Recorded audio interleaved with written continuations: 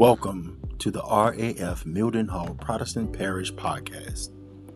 As you prepare your heart to receive today's word, we pray that you are encouraged, inspired, and uplifted.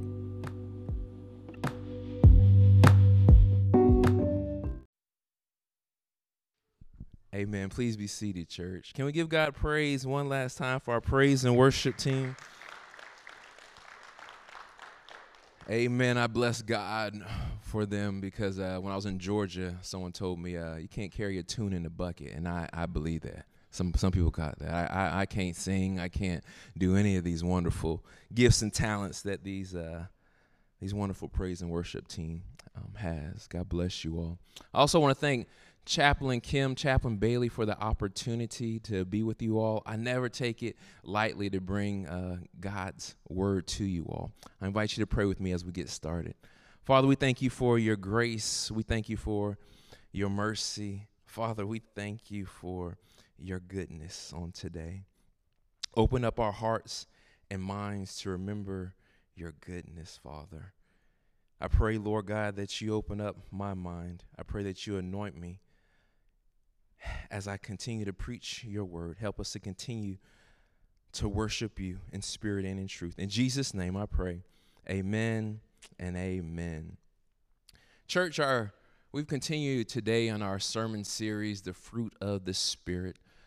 Our text comes from Galatians chapter 5, verses 22 through 23. You have it on your phone. I'm sure they're bringing it up on the screen here. But the scripture reads, "But the fruit of the Spirit is love, joy, peace, forbearance, kindness, goodness, faithfulness, gentleness, and self-control. Against such things there is no law." And I ask that so that y'all just give me a second on today. I want to see how many church folks we have here today. Have you heard this term before? God is good. Okay. And all the time? Amen. That's the sermon right there. Amen. But we won't stop right there. And I say that, do you believe that, though? Do you think that God is good all the time? And all the time, God is good. Amen. Amen. He is. Church, our world has a hard time distinguishing between good and bad. Our cultural values are changing so quickly. Qualities that were once prized are now looked upon, and behaviors that once were condemned are now celebrated, and people kind of just do what they do. Isaiah the prophet anticipated this when he wrote, "Woe to those who call evil good and good evil, and those who put darkness for light and light for darkness, who put bitter for sweet and sweet for bitter." Meaning kind of like people just do what they want to do. It's justified in my eyes, so you know what? That's what makes it right. But I am so glad that we have a Bible. I'm so glad that we have Scripture. I'm so glad that we serve a God that we can serve, and he gives us a lens to look through for all things. Even people that are non-religious instinctively know that there is a moral standard somewhere in the universe, and that good and bad are objective realities. In fact, over the last few years, the Marist poll that chronicles New Year's resolutions says that reports that being a better person even surpasses those people that want to lose weight. That's what people want to do. Be a good person.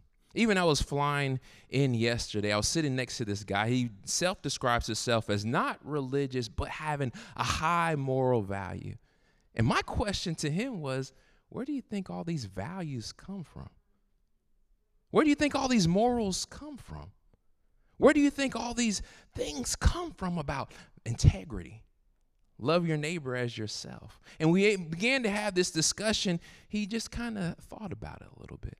How can you have all these high moral values, but yet, church, if we look in our society, people want to have all these values but exclude Christ, from which the Bible has all these principles. Our goodness, church, it comes from the source of all good things, Jesus Christ. Colossians 1:16 through 17 says, "All things were created in heaven and on earth, all things created through and for him." Romans 2:4 says, "It is the goodness of God that leads us to repentance." It's his goodness. The God who we serve, who is inherently good, draws us not from malice. He doesn't draw us from condemnation, but it is his goodness. When you grow and you develop that relationship with him, you know that, God, you're the one that opened doors that no man can close. You close doors that no man can open. God, when you begin to serve him, you know it's him that draws you out of darkness into his marvelous light. You know that when you're anxious, he's the one that gives you peace. And yet sometimes we find ourselves, God, you're the one that gives us peace, but why do I feel so distant from you? God, why do I find myself when I'm drawn to other things when you're the source of my faith? It's that kind of deep relationship, that goodness that draws us out of darkness into his marvelous light. It is this goodness that we find ourselves in this relationship, and it's not the condemnation. We're like, God, I need to do better. God, I need to do more better in my prayer life. God, I need to do more in reading your word. God, I need to develop better in getting to know you on a more intimate level. It is this kind of drawing that draws us to repentance. And simply what repentance means is having a change of heart, having a change of mind. Instead of doing things my own way, God, I want to do things your way. And help me to do that. And that's the goodness of God. Psalms 23 and 6, it says, surely goodness and mercy shall follow me all the days of my life.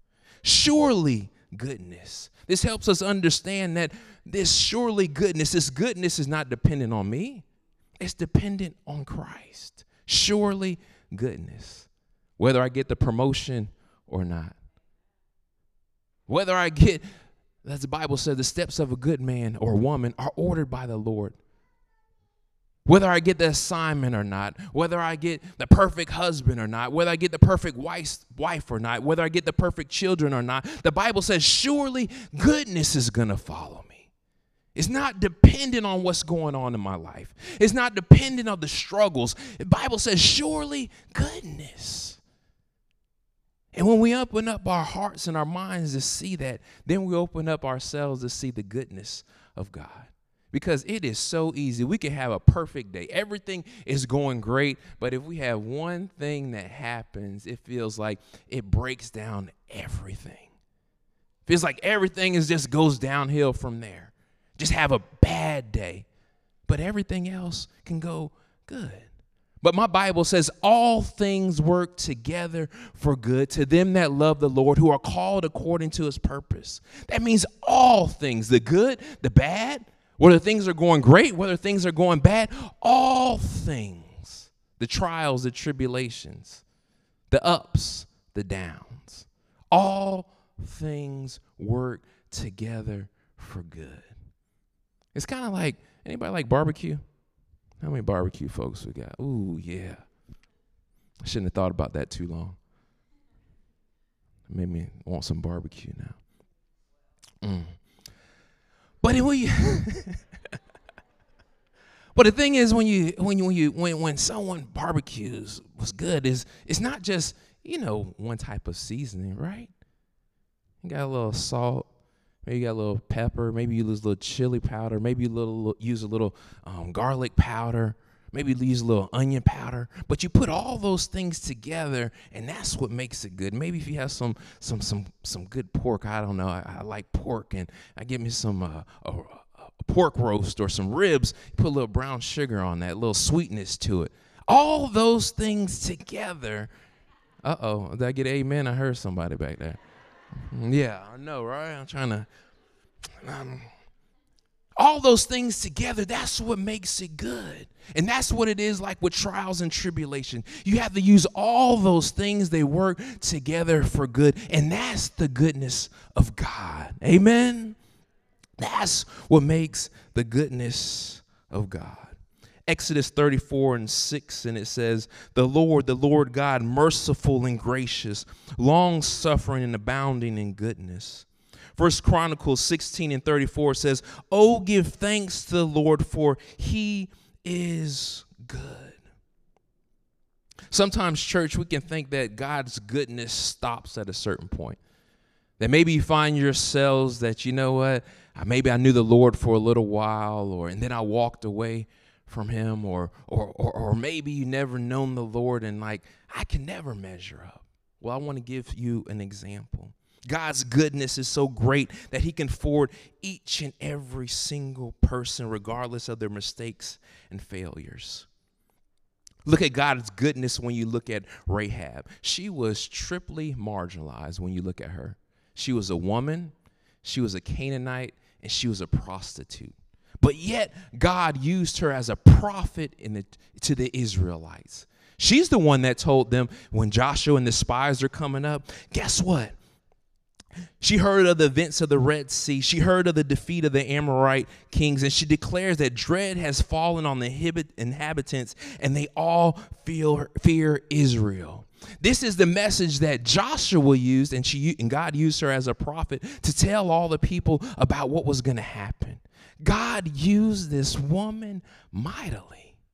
This was a time when women were marginalized, especially someone that was a Canaanite. She wasn't even part of the tribe of Israel, and God used her. God doesn't matter. God is looking for people that just have an open heart and be an open vessel to use. You don't have to have any kind of lineage. You don't have to grow up in the church. I mean, I find myself up here as a chaplain. I did not grow up in the church. Only time I went to church was I didn't even go during Christmas or Easter time. None of those times. The only time I went to church when I go to my grandma's house. And I had to go. Grandma made me go to church, and that was the only time that I went to church. There was a couple of little spots that I would go to church, but that was it. I didn't grow up in the church. And I found myself I was saved at the age of, I'm not sure, 28, whatever it was. I thought that, I was like, man, people have been saved their whole entire life, and I have wasted my life. And then a preacher had in this message, he was like, it doesn't matter. All God's looking for is vessels to use. And I say that, churches, because you may find yourself that, man, I'm lost. It's been too many years. God doesn't care. He redeems times. All he's looking for is someone to be an open vessel to use for his glory. You can do more. God says he'll do exceedingly abundantly above all we may ask or think. He can do that in your lives as long as we open up our hearts and minds to him. Amen. Psalms 34:8 says, "Oh, taste and see that the Lord is good." This word is to taste and try God out for yourself. Church, I was at this restaurant one time, and I love enjoying. That's why I was talking about I enjoy eating, right? We're there, and we've eaten at this restaurant before, and I mean, up until that time, everything that I got has been pretty good. But this time I ordered an appetizer, and I should have Googled it to see what it was, but I didn't. And it had chicken in it, and I was like, okay, you can't mess up chicken. Well, you can.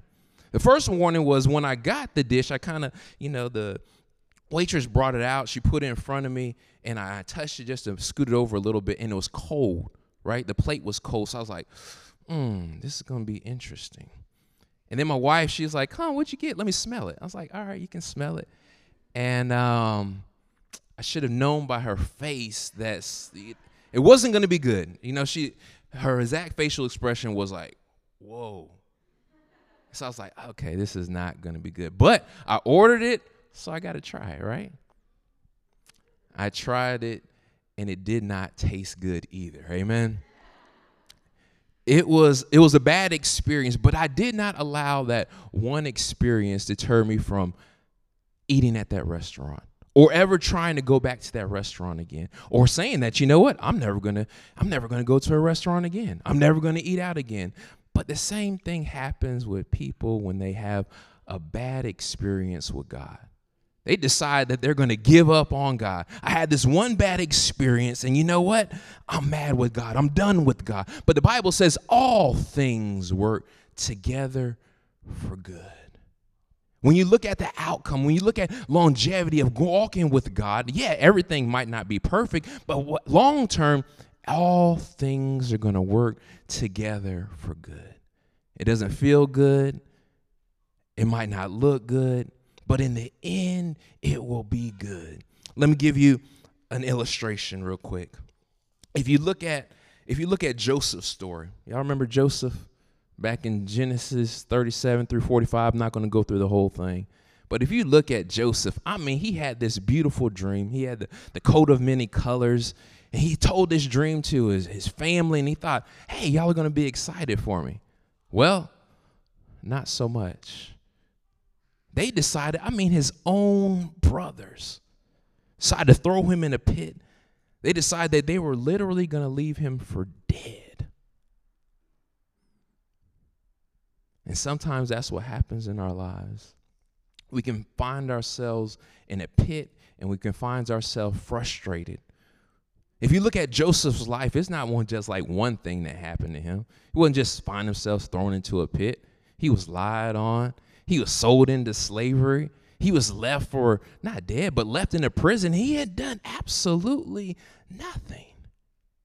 But it was God maturing him. It was God saying to him, all things work together for good, long as you trust, long as you continue on that path. Joseph could have found himself bitter. And that's what some people do, right? Somebody lied on him. He could have found himself bitter at God, right? It's easy to become bitter at people. But he could have found himself bitter at God. God, you showed me this wonderful dream, and then now I'm in Egypt. I'm in a place of slavery. I'm not even around my family members. God, what are you doing? God, how did I find myself in a prison? I got some woman lying on me. This is Potiphar's wife. She lied on him. He didn't find himself bitter, though. He finds himself continue to be faithful. He continued to find himself, you know what? I'm going to trust God. I'm not going to become bitter with you, God, because I know you have a plan and a purpose for my lives. Church, I want to encourage you, no matter where you find yourself at. It might not appear good, but God is good. You have to trust and believe in the goodness of God. And even, he said in the end, Genesis 50:20, he tells his brother when they're reunited, you meant it for my evil, but God meant it for good. When we can find ourselves in that place, no matter what comes my way, no matter regardless of whatever circumstances going on, you might have meant it for evil, whatever someone did to you, but God meant it for good. When you can see things as that, you know what? God's hand is behind all of this. And I'm going to trust God in the process. When we find ourselves in that place, there's deliverance. There's a place of trust. There's a place of wholeness. We see God's hand in any and everything. Amen? Amen. Because, church, we are here to emulate God. Galatians 6:10 says, so then while we have the opportunity, let us do good to all people. Do good to all people, especially to those of the household of faith. Listen to 1 Thessalonians 5:15. It says, see that no one repays evil for evil, but always seek after that which is good for one another and for all people. For as the church, we are all people called to goodness, to have a large heart, to have tenderness, to have kindness, to have patience, to have all the fruits of the Spirit. Because every single person is God's child, not just you. The people that we interact with, that's God's son. That's God's daughter. Because in the end, we all want to hear those great words in Matthew 25:21. Well done, thou good and faithful servant. We have one opportunity to hear the word good. Not well-intentioned, not well thought out, but well done by our actions, by how we're serving other people, of how other people are experiencing us. Are they experiencing the kindness? Are they experiencing the love of God? And that's why it's so important, church, that in that relationship with him, we understand God's goodness. Because how will people in the world see God's goodness if it's not through us? If we're not being that light to other people, who else are they going to get it from? We have to be the light of Jesus Christ. St. Francis of Assisi, said, all the darkness in the world cannot extinguish the light of a single candle. Instead of complaining about the darkness, let your light shine wherever you go. John Wesley, the founder of the Methodist Church, said, do all the good you can, by all the means you can, in all the ways you can, in all the places you can, at all the times you can, to all the people you can, as long as you ever can. If every redeemed child of God lived by those words, there'd be so much more goodness in the world. If we see everything through God's lens of goodness, I mean, it's hard, church. It is difficult. We have so many things that draw our attention away from God's goodness. But if we understand that in the morning, I got to think about God's goodness and God's love. In the evening, maybe at lunchtime, even if I take a minute or two, I got to think about God's goodness and God's plan for my life. In the evening time, I got to think about God's goodness and his mercy towards us and towards me and towards you. And we go upon that and we look upon that lens, it can help us see not only differently, it can help us to touch other people's lives. And that's, in my eyes, he's called us to be disciples of Christ. We didn't get saved, and God didn't save us just for ourselves. It's so that other people can be drawn. There is people that are lost. There is people that are empty. There are people that have holes in their hearts that only Christ can fulfill. It is. If you've walked in that, if you walked with the relationship with Christ, you know that. You know that emptiness can only be filled through Christ and through a relationship with him.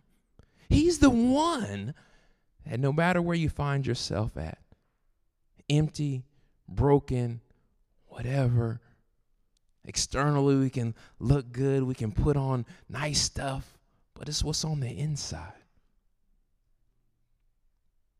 that only he can touch. As I get ready to close, the thing is about God is he gets better and better. I remember when me and my wife, we first got married, my wife used to make Kraft macaroni and cheese, right?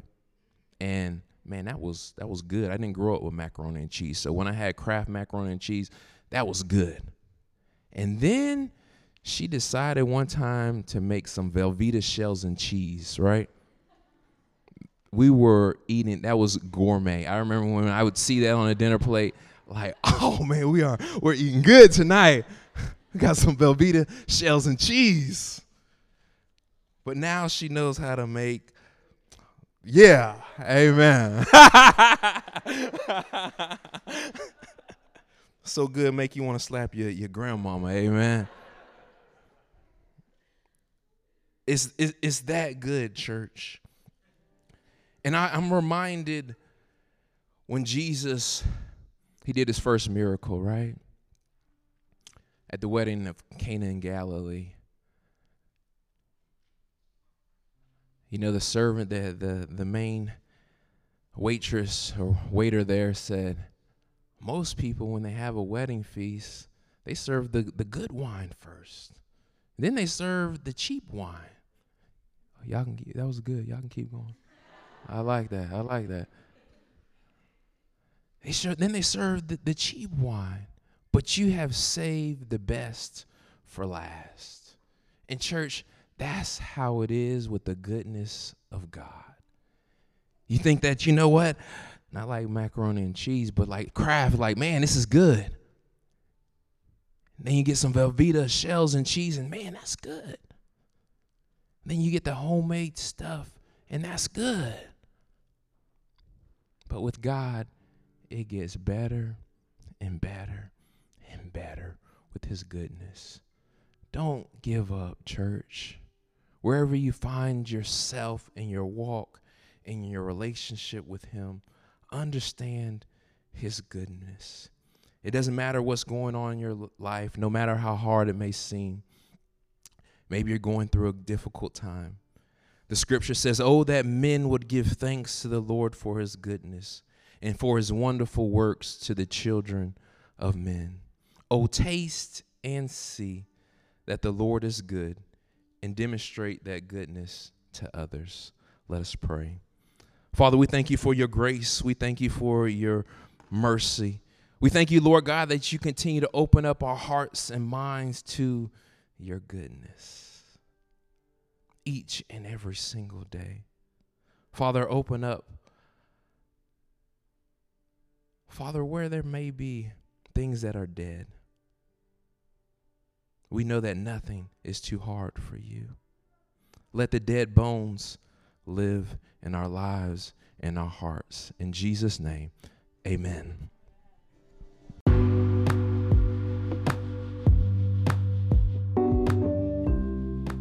We pray that you were blessed by today's word. If you have enjoyed today's podcast, please subscribe and share. Thank you for stopping by our station. And until next time, may the peace of God be with you.